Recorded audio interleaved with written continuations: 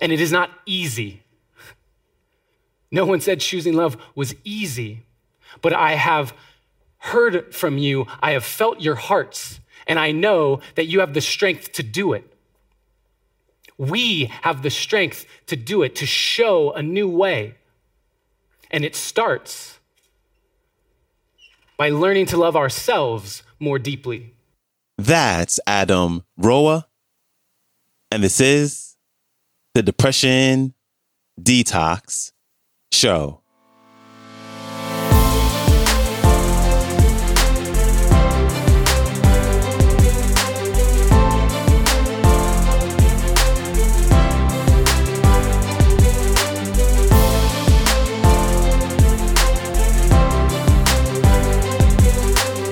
Hello,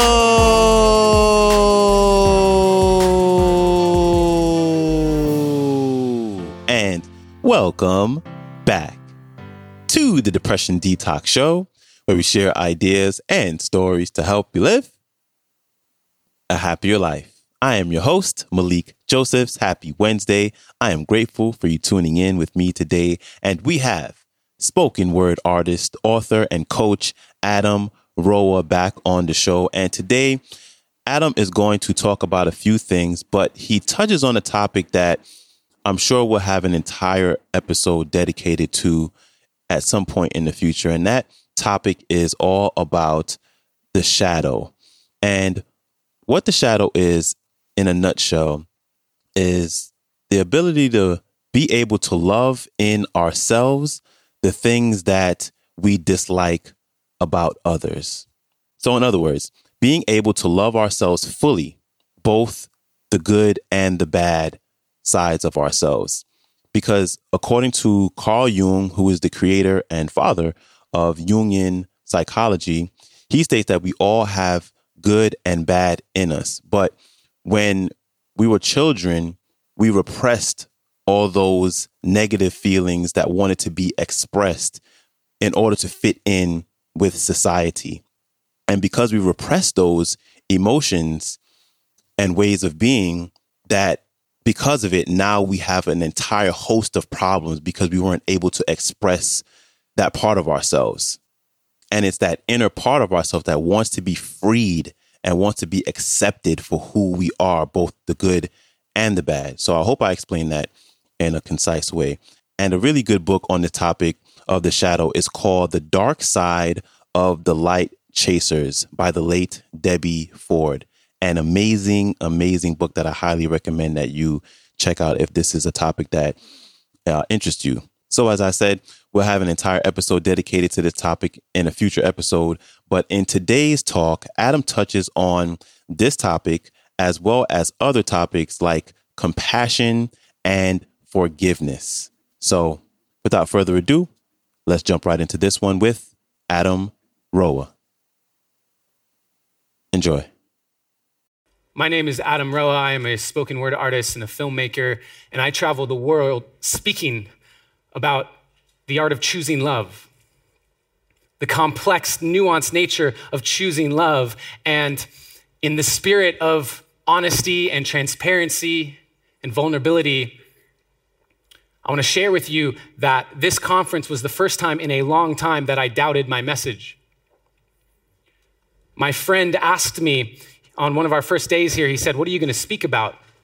I said, "I'm going to speak about choosing love, how everyone is choosing love the best they can."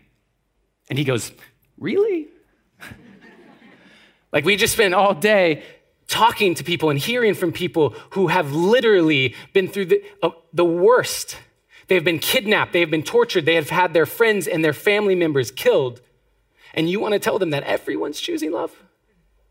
Maybe you want to tone it down a little bit. And I doubted myself. And I went back to my hotel room and I sat with it and I journaled about it and I meditated on it. And I started to have memories come up of my own trauma. Being molested at the age of 5 by a man that my family and I trusted, and how that led to me walking through the world, walking through this planet with fear. So much fear in a constant state of fight or flight, feeling like the worst case scenario might happen at any moment. And as I sat with that, I started to think about, when did that shift? How did that shift? Because it was only recently, in the last few years. And I realized it shifted when I was able to drop into forgiveness. And I was able to drop into forgiveness when I was able to drop into compassion and see the act as an act of love.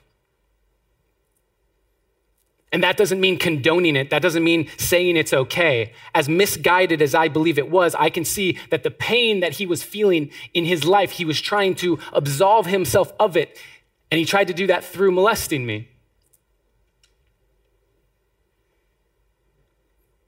And so as I sat in my hotel room, I realized that as we shine this light of awareness on some of the world's darkness, some of the darkest aspects of humanity, some of the worst human rights violations that are going on right now as we speak, now is as important a time as ever that we continue to hold love in our hearts, that we continue to shout from the rooftops the message of choosing love. Because we cannot dehumanize our oppressors and expect to create solutions that unify the planet. Like Einstein famously said, we can't solve the problem with the same level of thinking that created it. And so as we see the dehumanization that they are doing that allows them to commit these human rights violations in the first place, we get to rise above it. We get to show people a new way, create a new paradigm. And as we can see these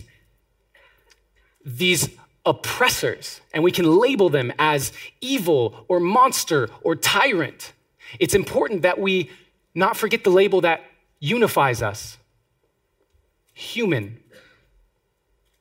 We are all human, and that's amazing. Because we've heard from people who get up on this stage and they share their stories of what they've been through, what they've overcome, what they are risking just to be here on this stage. And it inspires us. We look to that and you say, they're human. Their strength, that resolve, that perseverance, that's in me too. But that works in the other direction. So when we see these human beings committing some of the worst acts of human violence on the planet, there's a deep fear in us that goes, wait a second, they're human. Is that in me too? If I was raised with the exact same circumstances, would I be doing the exact same thing? And so when we can hold a lens of love, when we can see it with that, it opens the door for compassion. And when we open the door to compassion, we open the door for a conversation that is rooted in love and has the potential for forgiveness. And it is not easy. No one said choosing love was easy, but I have heard from you, I have felt your hearts, and I know that you have the strength to do it.